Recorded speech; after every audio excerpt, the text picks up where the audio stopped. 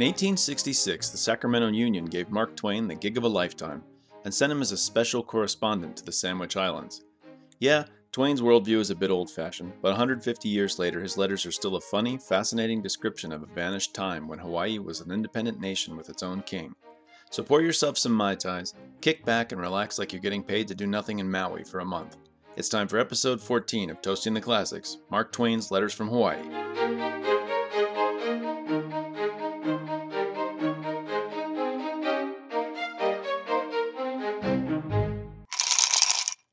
Hey, welcome back.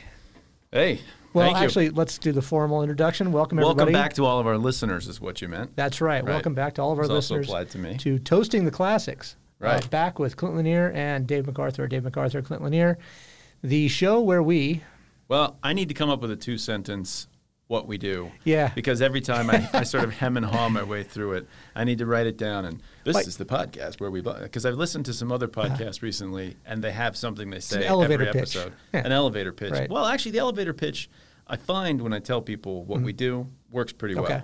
I keep getting hung up on...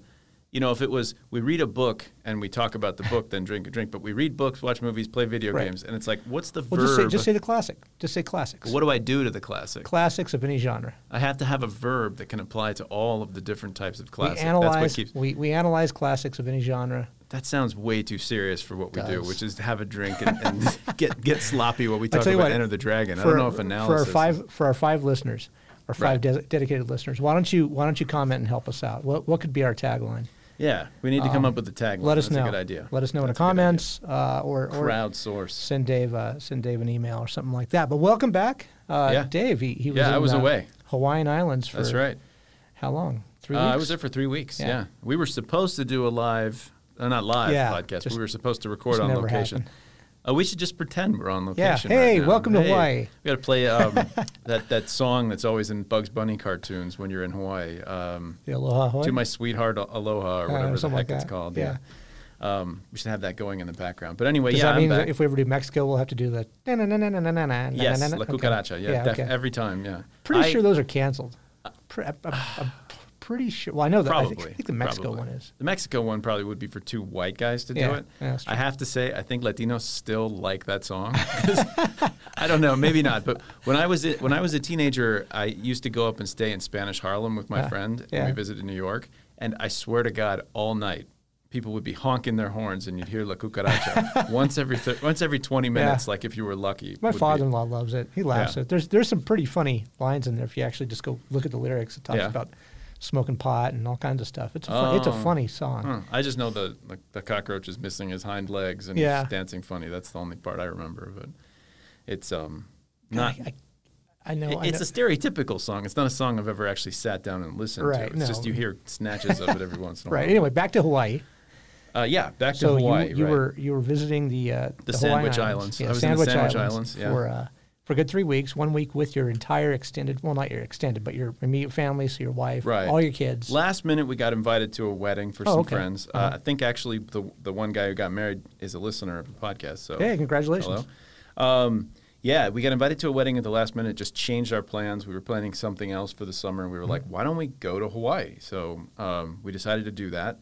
And we did 1 week in Kauai with the whole family. Right. And then my son and I flew down to the Big Island and basically stayed there for 2 weeks. We went camping and hiking and snorkeling. So you never made it to Oahu? We flew home from Oahu. Okay. So we had 2 nights in Honolulu at the end of the trip. All right. So we did it. We did see 3 islands. That's fantastic. It was very cool. It was a lot like what we did with Alaska last year. We just kind of bummed around. Yeah. Exploring. It's a little harder to bum in Hawaii, weirdly enough, like kind of paradoxically. Not a lot of bumming. The islands feel bummy. Right. But everything's super expensive. Sure. We could not find any campgrounds. We camped at the national park. I carried all this camping stuff, and we camped several nights at the national park, which was awesome. Yeah. But anything near the beach is just booked up. Ridiculous. Can't camp. Yeah. So we had a problem with that. But we had a blast. I don't think Kerouac can make On the Road today because he went to Denver, which is super expensive. Went to San Francisco, super expensive. Yeah. Goes down the coast of California, super expensive, all the way down. You can still crash in your vehicle. He also went to Ohio, though. You can do that. Yeah. That's still an option. I've done it. I've road tripped with friends around America various times in my life, and you can still do. Especially camping. You know, camping is still not free, but pretty much free if you've got the gear. So well, the national parks, it's free, right? No. Oh, it isn't? No, there's usually a nominal fee. And also most of the national parks, it's difficult to book a campsite in advance. That's a piece of advice for everybody out there. If you're going to camp at the national parks, especially the popular ones, hit up recreation.gov 6 months in advance. You cannot camp at Yellowstone unless you plan it way in advance. Wow. Yosemite, places like that. I showed up to Capitol Reef. I showed up to Hawaii volcanoes. And I got campsites there, which was a blessing. But, you know, generally speaking, it's best to reserve. It's fantastic that you were able to do that. How old's Alex again? 10. 10, yeah. That's fantastic. What a great memory. Yeah. It's pretty cool. That's cool. Did you guys go, does he snorkel or scuba dive or anything like that? Yeah, we don't know how to scuba dive, but we got pretty adept at snorkeling. Yeah, I bet. And then we realized that the snorkels were kind of slowing us down, so we actually just started swimming just with masks and just going under and looking at things. So we had a lot of fun. We saw moray eels, a sea turtle. I saw a sea turtle. I followed it underwater. Like it was a lot of that kind of stuff. It was a lot of fun. Great. So Fantastic. I saw the Hawaii state fish. Do you know what the Hawaii state fish is? Humu humu nuku nuku a'opawa. That's very. I something think like that. The ending is you got it though. It's pretty something much. trigger fish. It's humu humu nuku nuku apua'a. Is how we learned to say it. The ending might be, but we might not be. But isn't it called like a clown triggerfish or something like that? What is it called? We white people give it some stupid name. Oh, if Alex was here, he could tell you. He knows all the. I mean, he was amazing. We went to Pearl Harbor and we're looking down at the Arizona Memorial, which has turned into a really vibrant, like living reef. And he was just like, "That's a damsel surgeonfish, and that's a long-nosed butterfly." And I was like, "What do you?" Because he was sitting in the back of the car the whole time, looking at his guides and learning all these fish, and he just can rattle them off. It's amazing. Great. So. I saw him on the Bowfin, the USS Bowfin. That's cool. We went to that too. We went to the Arizona, of course. Did you guys go to the Missouri? No. I didn't go to Missouri. It was a little bit farther down the harbor from where the Arizona is. And it's not. Is it part of the national park or is it? I don't think so. Yeah, I think it's. I don't think so. Maybe owned by Hawaii, the state of Hawaii. I think you'd have to drive all the way around to get to it. Yeah. It's maybe not part of the same memorial. Right. And we didn't have a car in Oahu, so. I actually want to give a shout out to something that made my trip work. Okay. I could not get a rental car. Yeah. Which was like a big problem because we had this plan of going around the beaches and camping and stuff, and without a car. I mean, I at the last minute I Googled app for renting cars, like a car sharing app, and I found this thing. What the Turo? How do you spell it? Turo. Okay. And I rented cars from like private individuals. Oh, cool. And we just had a car for the whole time. At the last minute, it was $500 for like 8 days. Do you know why that is that you couldn't find a car? Just everybody booked them up, I think. Well, what I heard was, cars are, you can't get cars now. You can't get new cars, can't get used cars because there's a chip. Oh, yeah, that's true. Chip shortage or something like that. Well, and, also because shipping and production were completely shut down. Right, for so BMW long. told me so they're trying nothing. to catch up. Yeah, they're trying to catch up. And rental car companies, their fleet cars, they have to turn them in a certain number of miles. Mileage. So these cars all came due at like 25,000 miles or whatever. Okay. They had to give them up. They had no choice. And so now they're stuck with no cars. I mean, it makes no sense at all, but it was just part of the agreement they had with whatever fleet company they were working with, Ford or whoever. So they had to give them up. Those go to auctions and get sold off in the secondary market. And now they're stuck with no cars. So well, anyway, Turo worked like magic. Great. I That's totally cool. That's recommend cool it to people. Yeah, I like that. They're probably going to try to shut it down. It's the kind of thing that people are going to want to regulate out of existence. So it's like an Airbnb for cars. It's like Airbnb for cars, Yeah, and cool. it was terrific. That's I mean, great. it was for Hawaii. I mean, like I said, $500 for like a week, which by Hawaii prices, That's pretty good. is really Yeah. good. Really good. Other people were asking $200, that's like a $250 a standard- day kind of thing. That's like standard, yeah. It's pretty standard Yeah. pricing, right? Which so I imagine if you're in a normal place, it might be less. Cool. So I don't know. We did get a car that was infested with ants. Of course. I didn't realize it for several days until I went to get our food out of the back. And it was no. just, we had like a bag of marshmallows from camping that was a geez. ball of tropical red ants. And I was just like, I thought it was my fault at first. So I started cleaning up and I realized there was a nest up in the hood, under the hood of the car.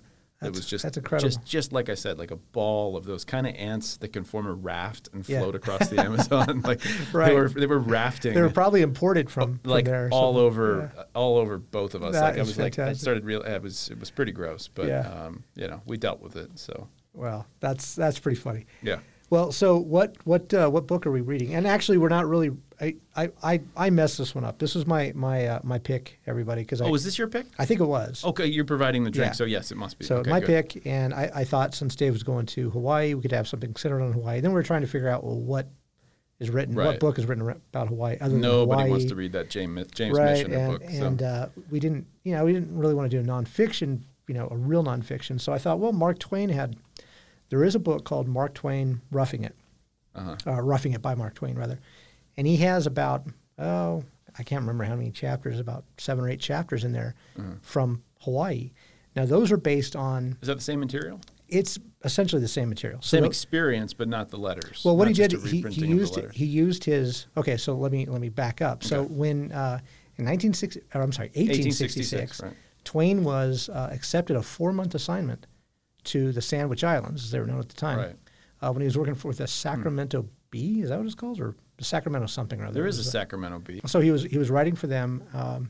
Let's just say some North Coast California paper, and they assigned him to Hawaii for 4 months. So he goes over there on a steamer, and just kind of hangs out for 4 months, and he travels the islands and tries to give people, back in the mainland a little bit of kind of context to what the islands are like and so forth. By the way, I'd like to put this out there. Yeah. If anyone is looking for a writer to do on assignment 6 months in Hawaii and only write 25 letters the whole time, Yeah. I am available. You're available? 100% Okay. available. Well, that's good to know. So yeah, I will. There's not a lot of people out there fighting for that job, so No, that would be. It's a hardship. It is. assignment, Yeah, so, absolutely. Definitely. So, 25 articles in whatever. 25 letters. 4 months. He goes at one point to Maui Uh-huh. and just enjoys it so much. Doesn't do a He thing. just buggers off and doesn't write for a month. He doesn't write at all. He writes like, oh, Maui was great. Yeah. Sorry I didn't write, but Maui was just terrific. I'm Right. like, what happened in Maui? It doesn't say anything Well, about he it. kept a journal the whole time. So he drew his chapters for Roughing It from the journal and from the letters. So Okay. that's what I read, and I told you his letters. So you read the actual letters. Oh, so we read different. Yeah, so we read different okay. actual texts, but it's essentially the same material. Okay. I think we've got a lot of the same stories. He talks about, what Honolulu was like at the time. He talks about there's a lot of- camping out in Maui and. He does not talk about right, Maui in yours his he letters. He doesn't. just skips it. The Big Island he does. He talks He about goes to the Big Kilauea. Island, yeah. And Goes to Kilauea, goes Yeah. to the village of Volcano, which is where Yep. we actually stayed for several very days. cool. So we saw that. did you walk through the actual crater like he did? Yeah, You we did? We took Oh, a hike wow. across the crater. Fantastic. There's no lava flow right now. Okay. 1 month ago, the lava flow completely stopped, and so we were there at Perfect like the time. only time in Yeah. human history where we couldn't see any lava. It was pretty annoying. Oh, I've still, yeah, that is kind of I've still annoying. never seen lava in my life, but That it is pretty annoying. there was probably some places we could. I don't know. It seemed like an established trail across the crater, so I think you can. Oh, okay. So there's two craters. Okay. There's Kilauea Iki, which is sort of like a smaller sub crater, Okay. kind of attached to the Uh-huh. big one. You can't walk around the big crater. That's probably the one you're talking about. Yeah, that's the one he went over. that's still unsafe, still venting steam and stuff like that. And I think there's holes you could fall into and stuff like that. Does it glow orange at least? I mean, can you see the glow from it? No, not at all. No, it's a bummer. Oh, what It was a bummer. shame. Yeah, we were disappointed about that. It was still a pretty spectacular place, but and we enjoyed hiking the jungles and going through lava tubes and things like that. We went down to the shore, hiked around there. We did my son did a 10-mile hike, longest hike he's ever done. Wow. We did a big hike into the backcountry, not Kilauea, but Mauna Ulu, which is another recent volcano. Okay.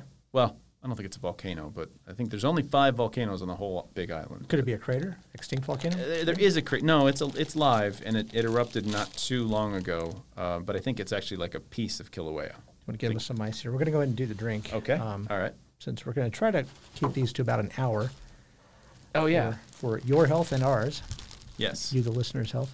Yeah. Right. I mean, this is 2021. Whose attention span goes an hour and a half, right? Yeah, my kids could never listen to this.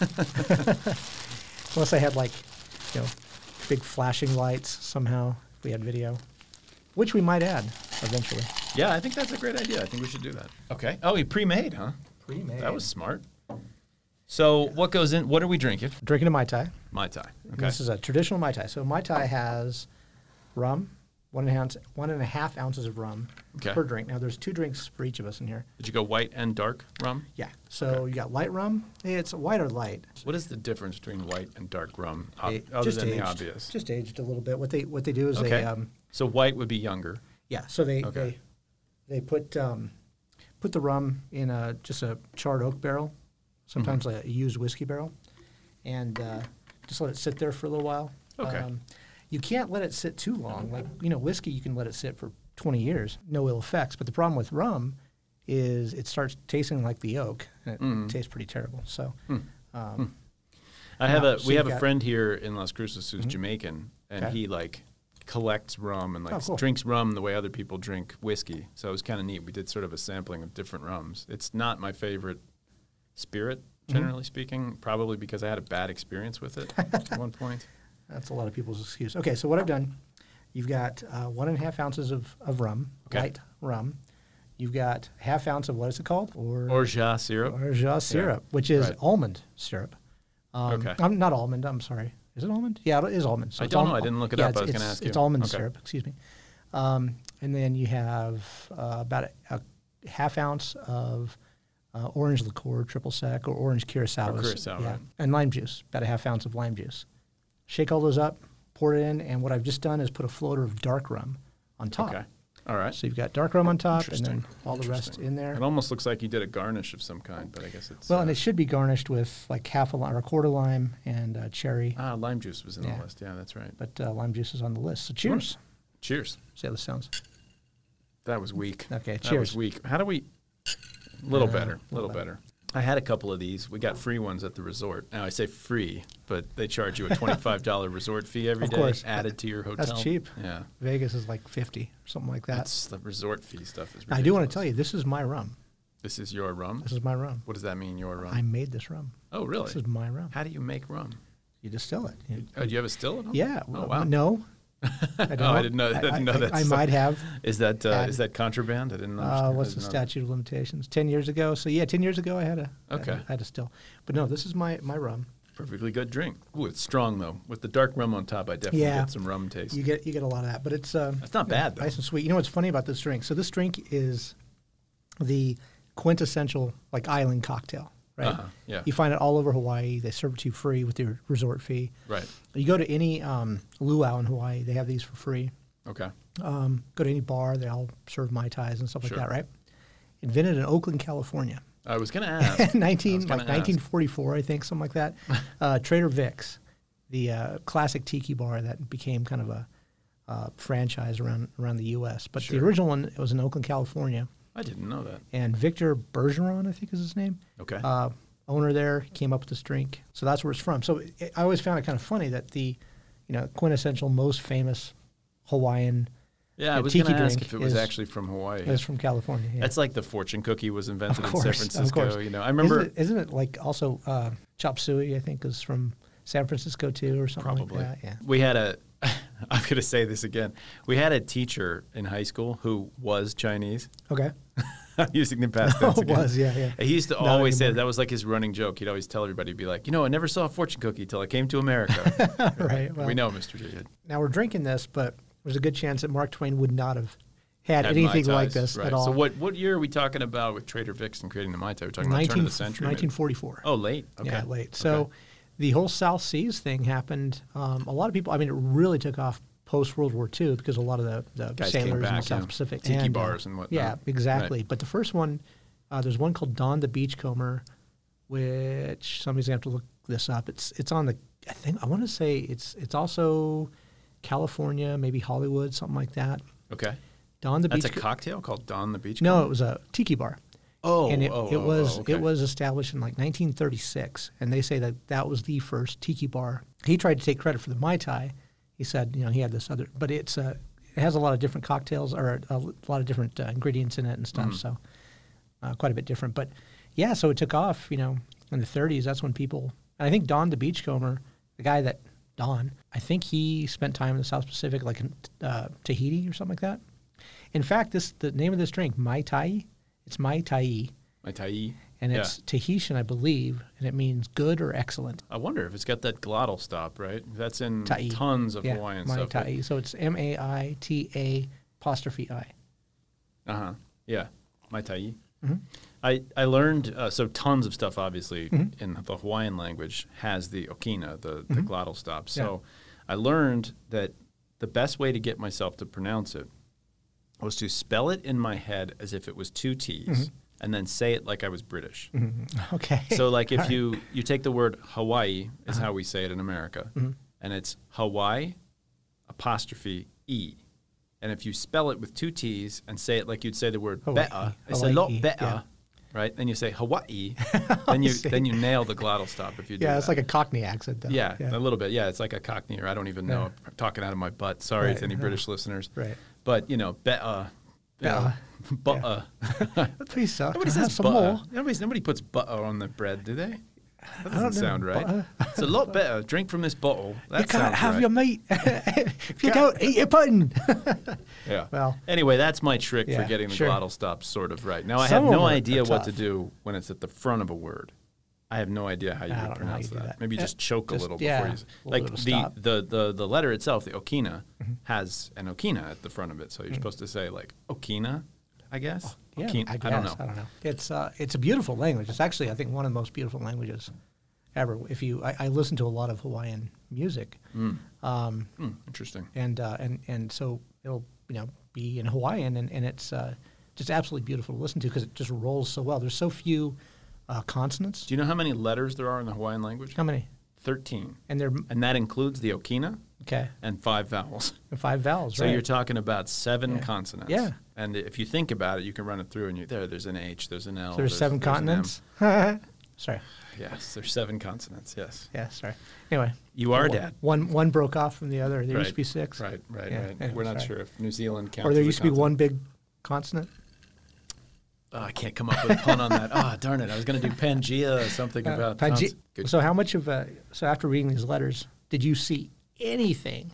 I mean, because Mark Twain, traveled when. So just to put it in perspective, Hawaii was discover is a stupid word, and I know that. And I know there's a lot of political. I actually made a note. I wanted to talk about that. What do you But, think about the word discover? Well, let's get to that in a second. But I was going to say, I mean, so Hawaii was That's another one. The V. The V, I know. You hear that every once in a while. I don't know. It's think not all Hawaiians say that. I know. I think it may be because Hawaii. we think of it as Hawaii, right, as like one place, but actually you've got 8 different islands, Right. 6 of which are inhabited to a large extent, and Right. each of them probably had their own dialect because these were separate kingdoms before King Kamehameha, and unified everything, and that's pretty recently. So I'm guessing that those dialects might have, and I think the V, Hawaii, is somewhere where you hear it. I heard people say Waikiki, and I heard people say Hawaii, so it may be Oahu might be the place. Oh, where maybe, that's yeah. But I just don't know. I wanted to look that up, but I didn't get around to it. So Cook arrived in what, 1774? Is that right? I was going to say 8, but yeah, give or Okay, take. something like that. Ballpark. So, but that was, we won't call it discover, but that's when he opened the door to Right. European Right. colonization or invasion or whatever, stealing, whatever you want to call it. Complete disaster for the native people. God, it was. I mean, I don't know. There's I thought a lot about the American annexation that happened in 1893, which was genuinely a piece of skullduggery, totally anti-democratic. Totally. I don't know if that was a disaster for the people of Hawaii. Becoming part of the United States, I don't necessarily think was a disaster. Well- But European contact, if you could have avoided that, Yeah. they would be happier. There'd be a lot. There were 300,000 people on the Hawaiian Islands, which dropped down to like 60,000 within 20 years. No, that's true. Yeah. That alone is a disaster. killed 'em. You've got Right. the introduction of tons of different animals, plants. I mean, everywhere you go in Hawaii, you're constantly seeing something that doesn't non-native. belong. Yeah. Now, Pigs, chickens. now the Polynesians brought their own stuff. Sure. They created their own mini ecological disaster, but when the Right. Europeans came, it was all bets were off. Yeah. Everything was, just completely That's almost a really good wiped out. point. So how far back do you go before you say, okay, that's natural and that's not? Because, like, for example, the TI plant, TI, right? was brought there by whoever Yeah. First got there. Right. And so we're talking about 1000 AD or something like that is about There's what a they... lot of dispute about it, but yeah. But let's just give or go- take. 1,000 let's just say years, give or 1,000 years take, ago, and they got there in their outboard canoes, and probably came up from, I think it's Tahiti is the closest, or is it Fiji? Again, it's a dispute. There's the Marquesas Islands, or I think one it's theory. Micronesia Tahiti all is the way one. down yeah, and then up. There's several different theories So- about where they came from. But in any case, so they brought that plant, and that plant is like ubiquitous in Hawaii. It's what they use to you see thatch, it deep back in the jungle. You Right. just see tea trees. They use it for everything. They use it to create houses with, thatch the roofs, to weave fibers with it, all kinds of Yeah. stuff. And but they brought it there. They brought right? it there, yeah. And so it wasn't natural. There's a list of the canoe plants, the 10 or 11 species that came in the canoes with the first settlers. Right. They're ubiquitous plants. They're all over the island. Yeah. I think. So it's not natural, but it's native? Question mark? I don't know. And what's native, right? I mean, I think we definitely, there's a moment in time where there are no humans on the Hawaiian Islands. Sure. And actually, I think they probably were kind of barren. Okay. I don't think there was as much going Not on as in green Hawaii. as I don't think it was maybe? as green. I don't think there was anywhere near the diversity of species. You have this one species of honey creeper bird that came to Hawaii and populated the islands with like 20 different species, Right. like the quick radiation over the course of 1 million years, just like Darwin's finches. They all have different beaks and whatnot. Right. And that was a native population of things, but is very limited. Right. You know, you've got And the plant life, I think, would have been the same because the plant life, if I remember correctly, was brought by birds, animal or the droppings, wind, animal droppings, or the wind. Sometimes you get rafts of stuff floating across maybe. the Pacific. So seeds would wash up and right. stuff like that, and that's how you would populate it with plants. Yeah. So it's a very, I think you're right. And the I think plants it's must have gotten there before the animals. fairly barren. Yeah, I don't know. There's so much we don't know about. Right. The first inhabitants. Like, why did they go there? Why did they stay? What were they looking for? What did Tahiti or Fiji or whatever not have that they wanted there? It's Was the same stories you always get was with it migrations. fishing? Was it fishing? Like there's Fishing is the reason why they had the ability to cross Yeah. the ocean. They were Right. such incredibly expert navigators and sailors that they could cross. I mean, they it's were a- water people. it is a right? phenomenal amount of distance. Yes. It is like the kind of distance that even today with a car would be difficult to cross on land. Well, and then for somebody to do it It's in the those kind of days- distance that I think, if I remember correctly, in the 1970s, there was a Swedish. Thor Heyerdahl. Yeah. Yeah. The Kon-Tiki. The Kon-Tiki, Yeah. yeah. It made huge national news that he's going to try to do this. Well, it had been done. He's going to try to Yeah, well, it was. to I sail think to it the was Hawaiian Islands difficult. with this. I think outrigger Europeans, with their attitudes about non-European peoples, were Yeah. like, they looked at the Pacific and they were like, it looks like somehow these people managed to get across the Pacific, right. which obviously couldn't have happened because they're all less Because than they're us all and they're stupid. you Yeah, know. So right. it couldn't.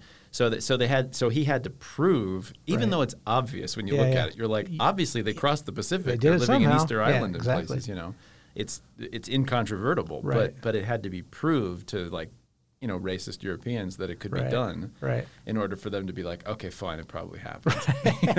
Right. That's pretty obnoxious, really, Right. because it's one of the most impressive things, one of the most impressive human achievements. Right. The settlement, industrial revolution settlement of the Pacific is a phenomenal achievement. The most impressive is Australia because God knows where those people came from. There's a chain of islands, though. I know. You're but- not that but far from New Guinea when you're in Australia. The difference so is, though, the Aboriginal people of Australia. they weren't sailors. They weren't No, sailors. they forgot- Well, they were fishermen, but they They're- weren't sailors the way the Yeah, Polynesians they were. apparently Right. forgot how they got there, right? So That's probably if true. they That's probably created true.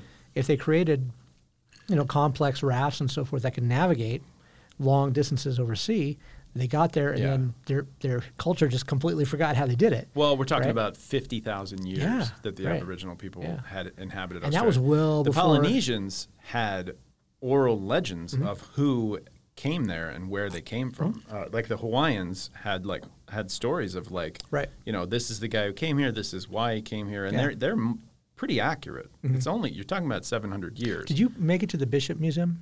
We did. We Oh, did. We isn't that spent a whole fantastic? day at the Bishop Museum. Oh, that's great. We went there because our last day we had a midnight flight, and obviously checkout was like Okay, noon. yeah. So I was like, "What could we do all day?" That's And a so great we place just to went spend the a whole Bishop day. Museum. We spent Did the you whole see? day Do they there. still have? They used to have a great display, and it was like kind of on the wall. And this is how they kind of figured out where people migrated from and where they migrated to. There were several maps like that. The evolution of language. Oh yeah. And Yeah, like yeah, how yeah, this yeah, word, yeah, it yeah. means this in Fiji, this in Tahiti, this in New Zealand. Do you remember where It the goes all way. ancestral homeland was for the peninsula? Wasn't it Micronesia? Was it? Samoa. Oh, Samoa. Okay. Samoa. All right. And basically right around Samoa was Okay. you can track things didn't change there. They Mm-hmm. used the same word, and you can track the formation of consonants in Right. like different parts. Yeah. Like just as a quick example, taboo versus kapu. Kapu being the system of like what you can't do in Right. Hawaii. Right. Whereas it's called taboo, I think in Polynesia. Mm-hmm. So you can track. That's an example of you can hear those consonants changing, Similarities, yeah. right? But right. Yeah. There's the Maori people. They refer to New Zealand. themselves as the Maoris, and in Hawaii, people of a certain caste were called the Maoli. Oh, And I thought it's they're just this- Kanaka. Their Kanakas are chiefs, Okay. Oh, but okay. there's a certain group of people. I can't remember what the historical significance of the Maoli are in Hawaii, but it's what essentially the what same does that word. mean? I can't remember. That's what I just noticed that there was a group of people who were resisting the American annexation. Sure. Were called the Maoli. And maybe it's elders. Okay. It may mean the elders. Yeah. I'm not 100% sure. Well, there's still a about big that. sovereign movement. You know, getting back to my original point though, was Twain got there less than 100 years before the door Mark had been Twain. opened. Yeah, we were going to talk about Mark Twain. Yeah. So he got there 1866, 1774 is when the doors opened. I mean, it's not a Hawaii that we can imagine, right? It's not at all what we can imagine as Hawaii. You go now, especially Oahu, Honolulu's like Disneyland. So like I said, we started out in Kauai, so I saw that. Then we and went that's to the Big least Islands. populated, if I remember correctly. Well, no, right? some of the islands have like almost no people. Niihau is actually right, but of the three, of the four major islands, I don't know if Molokai. I don't think that really counts. The three that I think of are Oahu, Kauai, and let me just Maui. run through. So we got the four big ones that I would consider as Big Island, Hawaii, Maui, Oahu, and Kauai. Right. Then you've got Lanai and Molokai. Those are both populated. And Niihau, nobody's allowed to go there. It's owned by the Robinson family. Right. And there's like 50 to 100 people that live there that occasionally go to Kauai. And if I remember correctly, and they actually speak Hawaiian and live in kind of the traditional way, which is fascinating. Yeah, they're kind of like what's that movie? That movie by M. Night Shyamalan where they live. The Village. The Village. Yeah, it's kind of like the Village version of Hawaii. It is a little bit like. Well, hopefully they're not as crazy as the people in the Village. But, right. And then there's Kaho'olawe, which is a large island completely uninhabited. Isn't that one? One of them's like just a bombing range for the military. Is that Kaho'olawe would probably be that one. Yeah, the military uses Niihau also, but less. You got to love the military. They take the most beautiful locations in the world and bomb the crap out of them. Well, in defense of the military on this one, Kaho'olawe is uninhabited for a reason. It's in the rain shadow of one of the bigger islands. I'm not getting my geography right out of maybe Maui, and it just doesn't get any rain. It's barren. Was just used as a fishing, even in ancient Hawaiian times. Basically, people just fished off the coast of it, station or something, harvested stone and things like that. Okay, we're not forgiven. We're still doing. It's not like the place in Puerto Rico where Bikini we Islands. Come on, beings. Bikini Atoll. Yes, anyway, but good lord. But can you believe that's not that long ago? That people were just like, let's set off nuclear weapons above ground. Let's just blow stuff. But there's people that live there. Well, let's just move them somewhere. Now we say that as New Mexicans, right? And obviously, nobody gave a crap about New Mexico. At the time, I've been out to the Trinity site. By the way, that's pretty neat. Yeah, you can go twice a year. Right. And my son was like scooping up trinitite from the sand, like this yellow glassy substance. Yeah. Pretty cool. They let him do that? Yeah. Oh, he didn't take it home. We're just looking at it. Oh, that's trinitite, and he tossed it down. And for anybody that's thinking about reporting me to CPS, it's harmless unless you ingest it. Is that what it is? Yeah, it might be an alpha emitter if you. And you didn't let him eat it. I turned my back when he said he was thinking about eating it because I was curious what it would taste like. Maybe just like a pacifier, just suck on it for a while. Exactly. Yeah. So only the strong survive in the MacArthur household. That's right. So we chose the Mai Tai as the drink. Right. Twain talks about whiskey. Yeah. I thought about that. And then there's this native drink. Yeah. Okaleo. Oh, is it? Yeah, it's called well, there's Okaleo is the native drink there. So it's made with the tea plant, in fact, the root of the tea plant. Oh. This is different than what I was talking about. Okay, what were you talking about? No, bring it. Yeah, no, I wrote an article for Eater. What is it called? Plug. Okolehau. Okolehau, okay. Yeah. No, never heard of that. I wrote it. Just look up Hawaiian moonshine and it'll come up. But it was made with the root of the tea plant. So this is an alcohol. Very much. Okay. Yeah, very much an alcohol. And there was a lieutenant with Cook's Fleet. Okay. Named Portridge, I believe. Oh. And he made a beer out of it. Okay. And that was done on ships wherever they landed. They would try to make beer out of whatever just to try to prevent scurvy, right? So he made this beer out of the tea plant. I mean, you could just eat the plant to not get scurvy. Who wants to do that? Where's the fun Who wants in to do that? that? Yeah, exactly. Well, they would take it with them, right? Because it has alcohol, so it wouldn't spoil. Yeah. And so he made this, and he writes about how to do it. So he made a beer with it. Okay.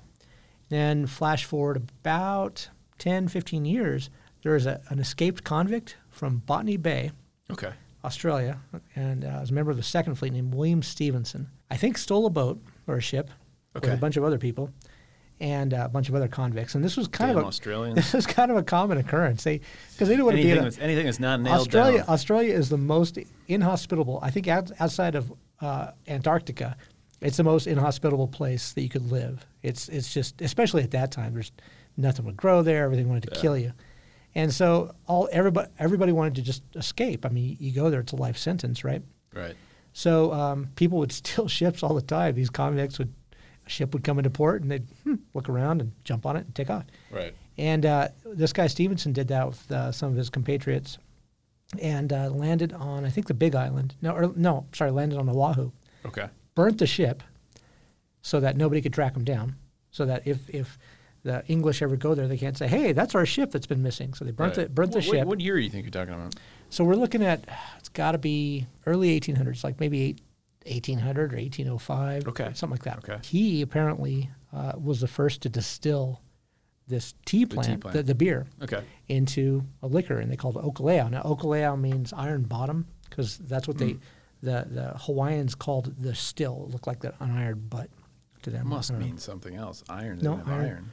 Okoleo, I think it means iron bottom. Well, they must have a word they use for iron. Probably, yeah. In any case, so he distilled it first. Kamehameha got really mad and said, knock it off, because everybody went nuts with this stuff. I mean, it's, introduce distilled spirit to a whole community who's never had it before. And they went absolutely mad. And so he got in trouble. And, there's a whole similar story, actually, about this guy, John Young. Showed up with a small British ship. I don't know whether he stole it or what, but he essentially allied with King Kamehameha and was like kind of the reason why he could unify the islands. He became the weapons expert. Ship. Yeah, he was like the weapons expert, and he had the ship and just kind of put together the fleet and the army for King Kamehameha. And that's the reason why Kamehameha carried the Union Jack as a flag. Right. Used it as a standard, and it's why we have the Hawaiian flag today the way it is. Because I had no idea. I saw it. I was like, he was very friendly. Why is the Union Jack on the flag? Right. You know, he was very friendly with the English. Are there any other states that have the Union Jack on them? Maybe. I feel like I could picture one of the southern ones, but that actually might be the Confederate flag I'm thinking of. Well, it's kind of that's kind of different. So had some stars to it. Right. But so it's that's the, and in fact, I'm going to plug this company. Hawaiian Moonshine is a company. Can we get some? Yeah, you can order it from Hawaiian Moonshine. Oh, for the time, that would have been a terrific That would have drink. been, but we just didn't have time. And I'm sorry, but we are out of Hawaiian books. There are no more Hawaiian books to read. That's it. There's probably movies, though. I interviewed the owner of this thing. The guy was a bartender in the islands for years, and he wanted to bring back the original recipe. So they're the only one, well, at the time, so I wrote this article about 3 years ago. At the time, they were the only ones making it. What was that article, and where did you post it? So the article's called Hawaiian Moonshine, the Sweet Liquor with the Unsavory Past, or something like that. It's at eater.com. It was a commissioned article. Okay. And it's a pretty good one, actually. You got paid? I got paid, man.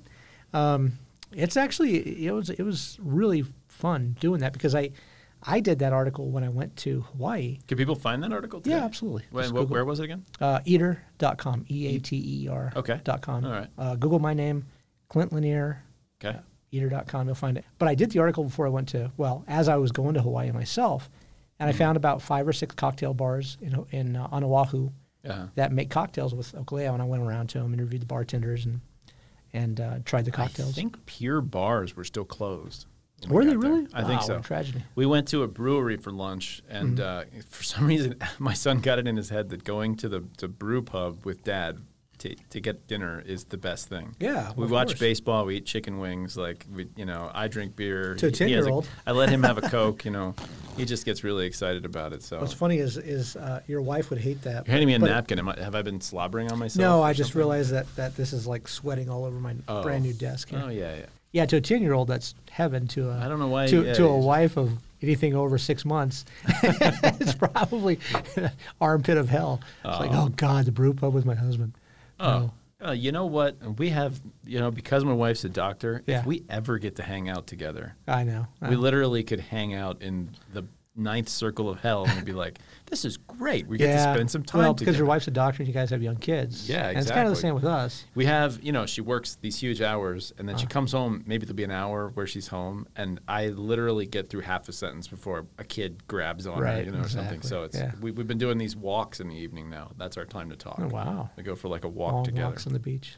Long walks around the crenellations of our neighborhood is more Nice. like. So we talked about booze. We did. What, Did you have Pog? what was the drink that you were? Oh, Pog. Is that what you were thinking of? No, but I just thought. I love Pog. Kids love Pog. I am free form. I'm literally just, stimulus Pop, pop, response. pop, Like pop. pop, Yeah, pop, yeah. pop, yeah. So Pog stands for Passion fruit, orange, guava. Oh, it's amazing. And it's it's perfectly good drink. Yeah. Alex, like I said, got used to drinking it. He had a lot of it. Did you know Pog is actually why they were called Pogs, the thing in the 90s? No, from the cap? The original were Pog caps. I had no There's idea. I don't remember the name of the company that made the juice in Hawaii. Yeah. But people played with the caps of them. They'd play Pogs with it. Wow. And that's actually where that word comes from. That's interesting. First time I heard it, yeah. Pog, I was like, oh, like the toy. And then actually a podcast that I listened to, Stuff You Should Know, did an episode on Pogs while I was in Hawaii and mentioned that. I was like, oh my God, what are the odds? Like I actually just learned something about where I am. But that's see this podcast, by the way, will help you with trivia night. That's what we're really trying to do. Spend a little time talking to me. Your trivia skills will go right. up. Do you know what we did in Kailua? I do. Kailua, I do. Kona? You won a T-shirt on trivia night. We went to trivia night. You came in partially through it and still won. That's right. Because we showed up around late, and I said, "Hey, could I get the question?" She was like, "No, get here on time next time." I was like, "Okay." So Alex and I still won trivia night. Nice. Won him. He had a whiskey T-shirt that he was wearing. I saw and my that, wife commented on. Yeah, I saw that. It was kind of funny, but we you. had fun with that. We did. There was a Shakespeare round. The second round was Shakespeare, and I just destroyed it. Yeah, you were cocked and ready for that one. Yeah, I was ready to go for that. After this podcast. They asked about Banquo. I said, what play was Banquo? And I was like, I happen to have that just on the tip of my tongue. So when... do we have second drinks? Should I be nursing this? Or is this? No, we have a second. Yeah, we have enough for a second. Okay. I think. It won't be a little bit smaller pour. Ain't no second drink for you. Smaller pour, I know, right? So Twain paints Honolulu as kind of a backwater, broken down. He's talking about fleas and cockroaches. I think centipedes. Did you get all that too? No. Getting bit at night and waking up and he said, and he writes it only way he could write it, that he basically talks about fighting with bugs all night long. Right. And he finally just got rid of the bed and just slept on the floor so they'd leave him alone. Did you get the bit about the horse and buggy that Captain Cook used? Yeah. Yeah. I've read that and I was like, I paused because I'm not used to his dry sense of humor. It was like the beginning of it. Yeah. So I was like, wait a minute. That can't be right. It's 1866. Captain Cook's horse couldn't. And I realized it's just he has this incredibly dry sense of humor. You know that the I was actually I might actually we've never done this. I might actually read from something because if you got it to hand, we don't want to spend a whole much time looking stuff up. Well, let me find it because I just so I did my master's thesis on Ulysses S. Grant, like a big chunk of it. So I read the memoirs of Ulysses S. Grant. Okay. And Mark Twain helped him sort of collate them. And there's these bits about his horse at the beginning of the book. And reading this now, there's a theory that Mark Twain actually just wrote big chunks of Ulysses S. Grant's memoirs. And reading that bit about Captain Cook's horse, I was like, Mark Twain totally wrote that part about the horse. It's like the same horse jokes that he uses in this book. All right. So here's Twain talking about Kilauea. So what happened was Twain and his companion, I can't remember his name right now, Marlette. Marlette hiked the full crater of Kilauea, the big crater, like 10 miles or something like that. Pretty dangerous. In the middle of the night. Pretty dangerous. With a lantern. Okay. And just like as if it wasn't dangerous enough to walk across the volcano. Let's do it at night. Well, everybody else went home. Like the rest of the group went back to the hotel. Okay. But he wanted to do it because he has to write 25 letters in 4 months. Now, I didn't stay there, but I think that hotel is actually in the national park now. I think that's the one. I think that's the one. So he's writing about after he's done walking over the crater, taking a rest on top of the crater, looking back over the crater, back from where they came from. And the lava was flowing at the time. And he says, now and then he's just trying to rub it in?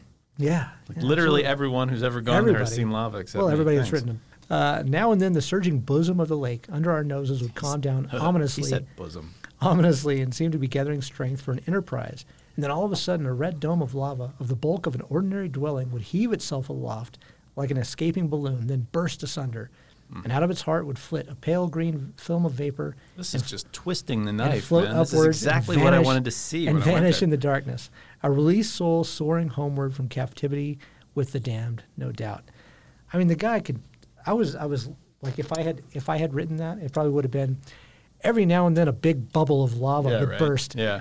And vapor would escape. So some of that, I think, is like the legacy of Hemingway, right? Like paring down your language. Yeah, as much as you can. You read right. these people from the 1800s or 1700s, Yeah. and it's just like, they circumlocute. That's everything, a great point. So Twain like, died in 1916, I believe. 1916, the year of the comet. And 1912. Wait, it was 80. It must have been 1910. 86 was Halley's Comet. So it must have died in 1910. You know what's a but weird. He died within Hemingway's You know what's a weird life. addendum to that? They can date when King Kamehameha was born because he was born with Halley's Comet. Yeah, that's right. Yeah, I remember So that. they're connected in that way. But so Hemingway, I mean, that's what Hemingway was reacting to was the flourish of Rightfully so, right? Especially in any kind of writing that you're trying to get a point across. But sometimes you miss that eloquence. Yeah. Like you don't want to just. The bosom. I took the whiskey bottle. I drank the whiskey bottle. Hey, bull, stabbed me in the butt. Hemingway's a great writer. Sun I Also love him, Rises, right there. Yeah. That was a whole synopsis. You don't have to read it now. That is my synopsis. We're actually just going to dub that dear into listener, the episode. Yeah, dear listener, that was audible. Sun Yes. Also Rises in 5 seconds. Let's see. You did the Big Island, and then you hiked the Big Island. Oh yeah, hiked it pretty extensively actually. We did a lot of it. What about Maui? You did Maui too? No, we didn't. Kauai. Didn't go to Maui. In Hawaii. Okay. So when we first got there, my first plan was to island hop because I'm a national park collector, so I wanted to go to Haleakala. But they were doing COVID protocols for each island for inter-island trips, so it was like $140 for us to get tested to go to the Big Island. So I was like, all right, I think we're just going to stay on the Big Island. Yeah, it's getting to be probably kind of right. cumbersome. Yeah. It took a day to get checked out and stuff like that. And then the day before we flew to the Big Island, they removed those protocols as long as you're, as long as you're already in the islands. Sure. So we could have gone to Maui. Yeah. Honestly, pretty happy that I just kind of dedicated my time to one place, My travel philosophy has always been, you hear those people that go to Europe and they like, I saw, eight countries in 5 days and stuff like that. I could never do that.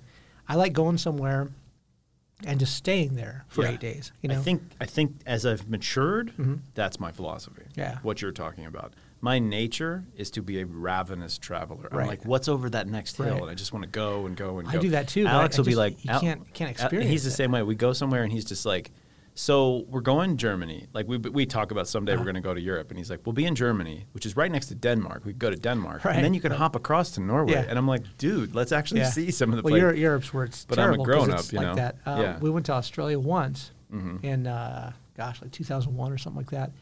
And that's what we did. We spent like 8 days in Brisbane because we only had 8 days. And I was like, Sydney's just a big city, and I can't really go outside. It was kind of my philosophy. We didn't end up going to Sydney.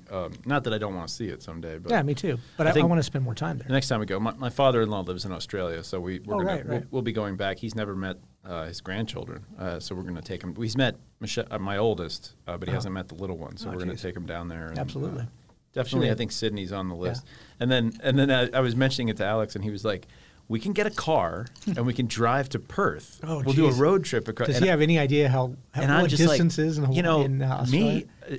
It appeals to me. I'm like, yeah, we're totally doing that. Yeah. We're driving to Perth. We're going to do a road trip across Australia. How cool is that? And then I could hit South Australia, go through Adelaide and stuff like that. So I think I'm down. Well, this is tangentially related to what we're talking about Hawaii because Oh my God, totally. Maybe I'll cut all this. Since I'm the first one pouring the drink, I get the guest episode that I did was the first time that I ever cut like a substantial conversation. We went off on this tangent, and I was like, "This can't stay. This bore people to death." Yeah, this will bore people. Well, it was kind of silly too. So well, you guys had. I loved the. I really did love the Mai Tai if you got some.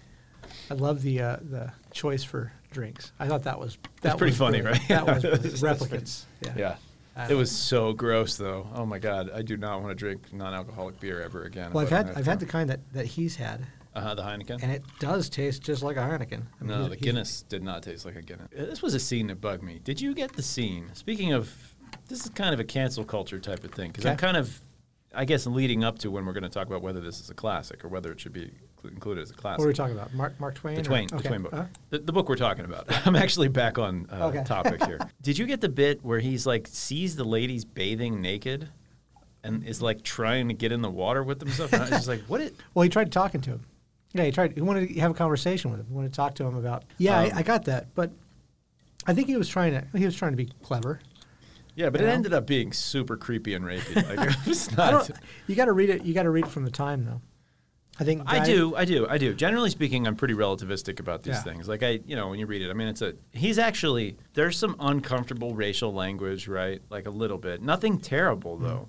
And one of the nice things about Mark Twain is he views these people as human beings. Right. And you can hear it. It comes out Right. when he's writing that they're human beings with a perspective, that they're not just like native, Right. garbage, like which a lot of Europeans would just Sure, be like, oh, sure. there's just trash. at the time. Right. And then he slips into that language a few times.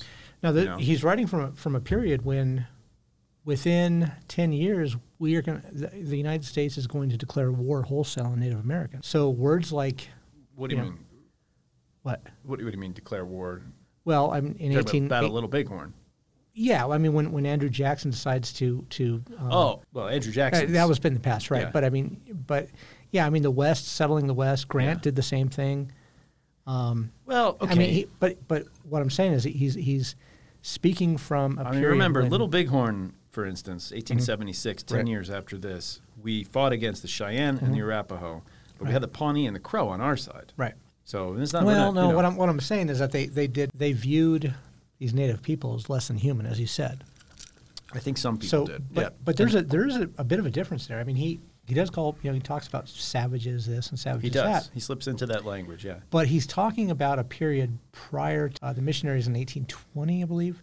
So he references a book by a guy named Jarvis, which I've read, and it's Okay. the title's one of those. You remember how they used to have like 20-word titles back in the 1800s? Oh, and yeah, yeah. It's like a full accounting of the history of the Sandwich Islands right. from this time to this time. What was the book? Blah, blah, blah. There was something I was just thinking about with that. And, yeah, definitely. and, actually, Philip K. Dick is Yeah. a super verbose titler. Oh, is he? Like it's, Do- we'll remember it for you wholesale. No, you need an editor. Like, Yeah, no, just, yeah, we're not cut it down. calling it that. So he references that book a few times. I've read it, and it's honestly the Hawaiian culture prior to the breaking of the taboo or the kapu, in I think 1819, That sounds was tragic, because he talks about it a couple times about like if a native shadow should fall Right. on the shadow of the alley. on a royal person, they would be killed. Yeah. And I mean just killed. Well, and it was like that. I mean, they violate- were treated terribly. So if you violate kapu, you can be killed. Right. Like Yeah, you're prescribed. Right. But they have this specific cultural thing. And I wrote down the word because he went to a couple of these national historical sites. These words are just amazing. Oh yeah, the place where you could it's get a- saved. It's Yeah. a Pu'ukahona Yeah. or something like that. A Pu'ukahola, that's it. And it's a place where a kapu breaker can Yeah. go and be safe. Right. It's very, very similar to But the you have to get idea- there. Yeah. It's very You're similar being- to the idea of sanctuary You're in being, European yeah, tradition. but you're being you know. chased. Yeah, pretty much. And probably killed Pretty before you get there. Right. Because the power structure has armies, Yeah. and warriors and stuff. But I mean, the point is that, it was worse than the feudal system in Europe. I mean, it was terribly, terribly barbarian in term, and I'm not calling them barbarian, but that kapu system. Barbarian in the sense that they're not Greek. right. Exactly. They spoke terrible Greek. Yeah, in the Hawaiian exactly. Islands, but yeah. But then in, I believe 1819, I think it was 1819, Kamehameha the first Second. wife.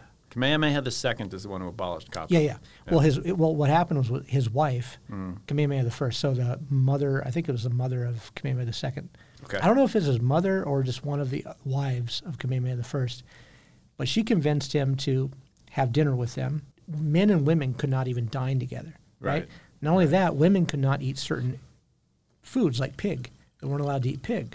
If they did, they would be killed. If the men and women dined together, they'd be killed. Right. So they had a big feast, and in front of everybody, the new king, Kamehameha II, walks over, sits down with Kamehameha the first's wife, and I'm sorry, I can't remember her name, and proceeds to begin dining with her, and everybody's like, "Holy crap!" Right. And that was the end of the kapu. It was liberating for women. For the castes, the peasants, so to speak. Yeah. So There's Twain. What I found interesting in this book is Twain. He goes back and forth between natives and savages. Okay, and when he's referring to savages, he's referring to pre-breaking of the kapu. Like this is Yeah. how they believed. Okay. And then he talks about natives post-missionary post breaking of the Caput. I mean, he talks about them as a noble society. Well, but he gets into, so he does this one conversation where he's talking about the missionary activity, and he mentions how he couldn't believe that these islands were filled with people who just didn't know they were all going to hell. Right. And he's not serious. It took me a while. It's that dry sense of humor is his. It's a joke because he's actually kind of an atheist. He's kind Mark of a Twain. well, he's a definitely. He was woke for his time. He was woke for his time. That's kind of what I'm getting. He was intellectual. That's kind of what I'm getting at. Yeah, exactly. For sure. So he talks about the quote unquote murder of Captain Cook. Yes. And describes it in a way where you read it and you're like, Captain Cook kind of got what he deserved. Yeah. You know? Well, if you read that, they treated him, they feted him like he was like a visiting dignitary, and he was just like tossing people around and shooting people. You know. So that book by Jarvis, exactly what he deserved. That book by Jarvis makes it clear. I mean, it's a full account. Right. So Jarvis was a historian that wrote this book. He was there when there were still eyewitnesses to what happened. Right. And he went and interviewed all these eyewitnesses and so forth. And it's, Cook was a jerk, man. I mean, he let it go to his, Twain said he let it go to his head. They treated him like Lono was the god that came back. And it makes sense to me that Captain Cook kind of had a big head because I've traveled all over the Pacific. Well, not all over, but to lots of places in the Pacific, and it's always Captain Cook was here. Captain Cook was here. First guy to come here. Cook Inlet outside of Anchorage in Alaska. Right. And it's just everything is named for Captain Cook. I mean, the guy, essentially, we could get into the discussion of the word discovery. Okay. Right? Well, let's do that right now before we quit. We've been over an hour now. So. Oh, have we really? Yeah. Oh, wow. So. Time flies. Let's end it with that. Let's talk about that word discover. So clearly, I think a lot of people are making an excellent point when they say that the word discovery is ridiculous. What you mean is Europeans seeing it for the first time. But here's the point that I would make, is that when, let's say, Captain Cook, quote unquote, discovered Australia, which he's not the first European to go there, but let's just say for argument's sake, Australians were not aware of the rest of the world. Right? Asia was not aware of Australia. Africans were not aware of Australia. So in a sense, for a European to arrive and publish the existence of a place is discovering the place, which was covered before, and like showing it to the rest of the world. Yes, it's Eurocentric to say that the place didn't exist before that, or that it was good for them to be discovered by Europeans. Almost universally, it was not. It was a disaster to be discovered by Europeans. But the existence of Hawaii, for instance, completely masked to the entire world. Any kinds of people, all over the world, nobody knew about these places. Even in North and South America, discovering the Aztecs, the Incas didn't know the Aztecs existed. It was discovered for them, too. It was not covered anymore for them, too. So there is a sense in which these words, they're not entirely wrong. It's still Columbus discovering America is still a revolutionary moment in world history because nobody knew about America. Nobody in the entire old world knew about the New World. It's still a big moment in history. That's a fantastic point. I think the other kind of as a follow-on to that is that there is no accounting for those places in history because, and I'm not saying that they didn't have a written language. Many of them did, although Hawaii did not. Hawaii did not, right. But the Aztecs did, and the Incas did, and so forth, and many of the Incas did not. Oh, the Incas did not, but the Aztecs did. The Maya did. The Incas had a system of tying knots to record certain information. Right, that was more of a time thing, if I remember correctly. It was like quantities and things like that.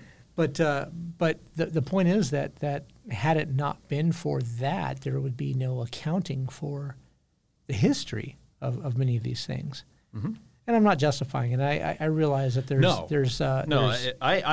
I'm down with Columbus being canceled. I'm not arguing. Columbus was responsible for slavery and death, and should not be celebrated as like a great man. I'm going to go out on a limb here, and you can cancel me if you want. I don't care. Columbus again lived in a certain time. He definitely enslaved Native people. He was brutal to Native people. He killed them, and that was all terrible. And he was a terrible, terrible person. Right. One side of the Native Americans that he, quote unquote, discovered and enslaved and so forth, ate the people on the other side. They were cannibals. Sure, yeah. And they were brutally brutal enemies rather. And one of the things that people the thing is, there's no innocent society. No, in the history of mankind. But as a neutral people. person, you're like, why are we having a Columbus Day? Right. I don't want Columbus canceled from the history books. Right. The moment that he brought is one of the big moments of world history. Like if you had like 5 moments, Columbus discovering America, right, big moment, right. But one of the things people don't talk about when talking about Columbus is that the reason it became a day has nothing to do with the historical moment. Not at all. It's because he's an Italian. Yeah. And because we wanted to give Italian Americans. No, we didn't want to give. The Italian Americans wanted to give. Because the Italians were persecuted in early. Yeah, they were looked down on. Yeah, in late 1800s.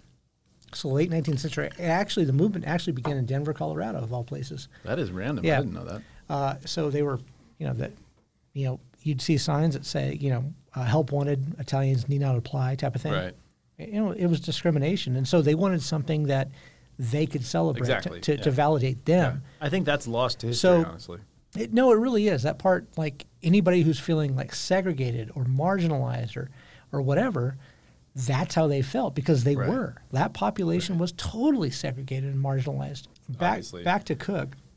So Cook didn't discover the Hawaiian Islands, but he put Hawaii on the map. Right. Which, again, you could say, well, that's a bad thing. I don't know. Look, I am pro. It was going to get contacted no I am matter what. pro sovereign Hawaii because of what happened in 1893 and the pineapple plantation and sugar plantation owners. I mean, it was a total coup. Right. And it was ridiculous. Okay. So here's why I'm not pro sovereign Hawaii is because only something like 12% of people in Hawaii are of native descent. I get that. There are 1.6 million people living in the Hawaiian Islands now in the state of Hawaii. No, I get that. And none of them are Hawaiian. Why would they be part of a sovereign, independent Hawaii? But they don't want to be. Well, you can look back, but I mean, if they wanted to be, fine. But there are enough people that we have a friend who in fact is half Hawaiian. I mean, there are enough people have at least enough ancestry. Right. There are. That could claim a legitimate, spot in it. But I guess I just kind of and I think this maybe has some of the sovereign, the people in the sovereign movement think it's just the freaking principle of the thing. I mean, it was just so blatant. I know. Right? I know. But this is what I was saying before. Was the end result really bad for Hawaii? I mean, I don't know. Well, again, European contact, that's yes. That's a fantastic. Becoming part of the United States has probably mostly been a boon. There was a British diplomat, and it was because the alternative is probably not an independent Hawaii. No. The alternative is probably conquest by Japan. They would have been colonized either way. Or the British. If I remember correctly, I think Tahiti is French. Mm-hmm. Fiji is British, maybe? Fiji's an independent country. Okay, Fiji is. Today. But But yes, I think it was British. Going off go look up Chamberlain. There was a British diplomat named, not Wilt Chamberlain. Not Neville. Not Neville Chamberlain. Okay. But Chamberlain is his last name. Neville Chamberlain is famous for scoring the least amount of points in a meeting with Hitler than anyone ever did. And Wilt Chamberlain is famous for scoring the most amount of women. Famous for appeasing. No, famous for scoring the most amount of women. So was that Wilt Chamberlain? I think it was Wilt Chamberlain. The 10,000 points he scored. Yeah, I think so. Yeah. But in any case, no, there's a British diplomat. It was basically the ambassador to Hawaii from England. Mm-hmm. Last name was Chamberlain. He was a complete colossal sense of that out. Okay. But he was a jerk.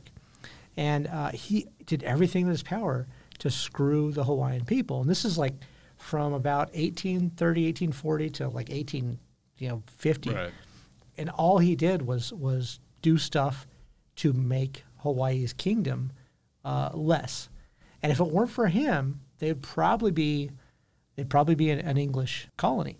If it weren't for him, but he was such a... Well, they were very pro British. Yeah, they were until this guy came along. Because essentially the British created the Hawaiian monarchy. See, what happened was he came along and really just screwed the Hawaiian people.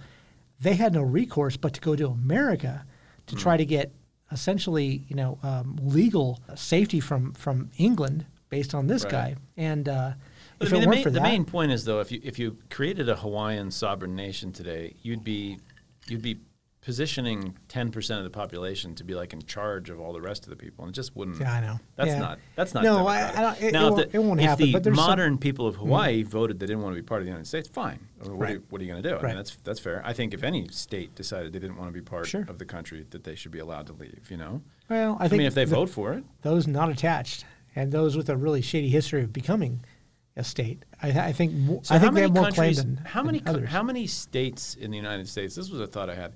How many states in the United States have a state flag that was once a national? Off the top of my that's a head, great I question. have an answer off the top of my head. but Texas? I might be Texas, definitely. Okay. Clearly, a bunch of them are part of the Confederacy and have some of them have the Confederate flag. I don't know if that still. counts though, because they were No, that American doesn't- before. I don't count that. Yeah, I don't count Texas was a republic, and then that. My answer is 3. California. California, I think. Okay. Briefly, maybe for about a year. Okay, The Bear Republic was an independent country for about Right, a year. right. I don't know when. and then Hawaii. So those. And then Hawaii, yeah. right? Yeah, definitely. Did you know that New Mexico, where we're speaking from, I believe, right where we are, Okay. if I remember correctly, has had 6 flags flown over it. I'm trying to remember. Let's go So, through this. So Spain. obviously So Spain. Spain, Mexico, Obviously Mexico. We were not part of Texas. no, Austria.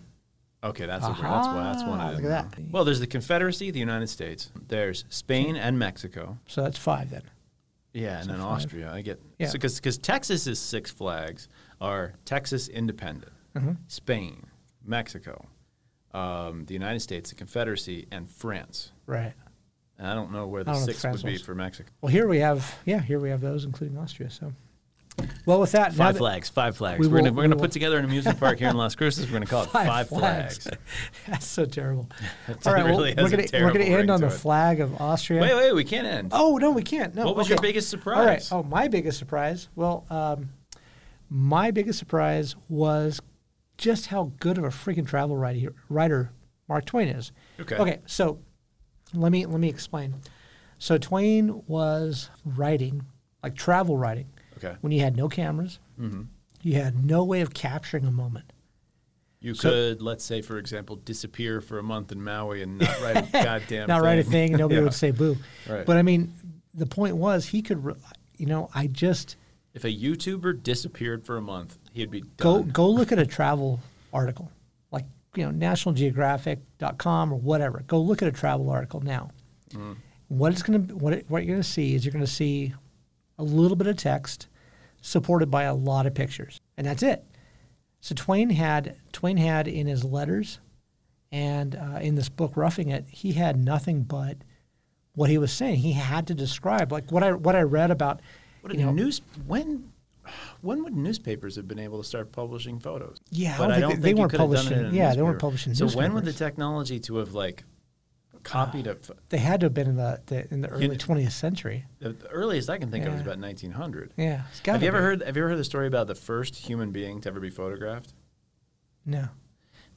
So a guy did a river scene of St. Louis, one of those things where you had to leave it for like 8 hours, and there's an old African American guy who's fishing long enough to be captured in this photo. Oh, that's cool. And he's the first person to ever be Oh, that's great. photographed because nobody else ever sat in one place long Yeah. enough. But he was fishing, so he's just kind of like There for the whole sitting time. there for Yeah, the whole that's time. great. So he's actually a blurry image. He's the first person to ever be So photographed. that would have been like 1830 something. 30s or something, yeah. Maybe 1830, Well, 1840. it would have been a while until they. But even then, I mean, like they were all black and white and grainy and crappy. Mm-hmm. I was reading it and I was thinking about because I do travel writing. I mean, that's one of the things I get paid to do. Other good than gig. It's a other good than, gig. Yeah, other than writing about booze, which is also a good gig. And also, you're a professor, which Yeah. I'm sorry to say is also a pretty good Right. gig. Yeah. So Wait a minute. I think know. Clint is scamming the rest of us. no, It sounds like a pretty not good. at all. Anyway, but Plus, you I got would- the doctor's wife gig going. I got the doctor's wife. I got the doctor's wife Yeah. going. So that was just pretty good. That's also a good gig. So I guess that's what surprised me was just how good of a travel writer Mark Twain was, Uh huh. and you. Yeah. What's your My biggest surprise. Yeah, big surprise. My biggest surprise is always Mark Twain's sense of humor. Yeah. The dry, like Takes I'm you a reading minute? sentence. It makes me feel like a dolt. Like I'm like, Wait a minute. Captain Cook. He could have had a horse and buggy back then. I'm like, this is a guy. I'm getting punked by somebody from Yeah. 150 years ago. Right. You know, he's like that much ahead of the game Yeah. that he's like making fun of me, and that's still working. I'm like, As well today. he does. As he does. did back he has then. a very He makes you- American idiom. God, he makes you think. I mean, he's in the same tradition as Hemingway, which is Americans coming to the rest of the world and being like, you don't have to use all these words. Yeah, you could just talk the way people talk. This is how it is. Yeah. You know, he would. Which is he a made positive he thing made we've most of his money attributed. off of world tours and like these just discussions. He did Australia too. He did everywhere. A Yeah. whole bunch of places. So the final question. Okay, and this is for you. Do This we is toast for this me. classic? I'm the foistee, aren't Yes. I? I'm having trouble with this one because I absolutely love Mark Twain. Yeah. But it's not one of his classic things though. But these are just like a piece of history Yeah. that isn't available in any other way and isn't written by anybody in any other way. There's no other writer like Mark Twain talking about Hawaii so far back that it's genuinely like a historical document. Right. So in that sense, I mean, as a pure literary piece, if I were going to give you 10 things with Mark Twain, this might not be in the top 10. Get it? But this is a pretty good piece of historical travel writing. In that sense, I'm going to go ahead and toast the classic. All right. I think I'm All doing right. it. So, Toast. cheers. Cheers. That was was a pretty good one. solid. Yeah, That was that was pretty a good one. solid. There's a little less drink and a little more ice. I think we stepped on it afterwards, but that's okay. All right. Well, thank you everyone for joining us, and we will be back next week with another episode. Do you remember what next week is? Well, it was Do you supposed to be do you remember Jurassic Park. It is going to be Jurassic Park. Did you go? Did I go to Jurassic Park? Yeah. Yeah. I lost one of my kids to a velociraptor attack. Okay. Well, I Yeah. can't wait to hear about that. Tragic. All right. So that will be Clever Steven girl. Spielberg's classic. Should we say like reportedly classic? Because it's not really a classic until we toast it, right? I'm choosing it, so I am just going to be like, this is a classic. This movie is terrific. Well, It's since amazing. Since I'm not choosing it, it's next time we're going to be talking about I don't pick any donkeys Steven over here. Spielberg's purported classic. Box office blockbuster. That doesn't Jurassic matter. Park. Yeah, that doesn't matter. No, that doesn't matter. Jurassic Park. So- Avatar is the biggest hit of all time, and that's Right, junk. is that a That is classic? not a classic. No. so no thanks way. for joining us, and we will talk to you next week. Peace out. Peace out. That's it for episode 14 of Toasting the Classics. For those playing along at home, get some vodka, sugar, lemon juice, and iced tea for next week's episode, where we'll be talking about the 1993 blockbuster movie Jurassic Park. If you'd like to get in touch, send us an email at toastingtheclassics@gmail.com. Send us show ideas, your comments and complaints, reasons Mark Twain should be canceled, whatever. Check out my blog at theattractivenuisance.com and follow us on Twitter at @ractivenuisance. Our music was written by Michelle MacArthur. See you next time on Toasting the Classics.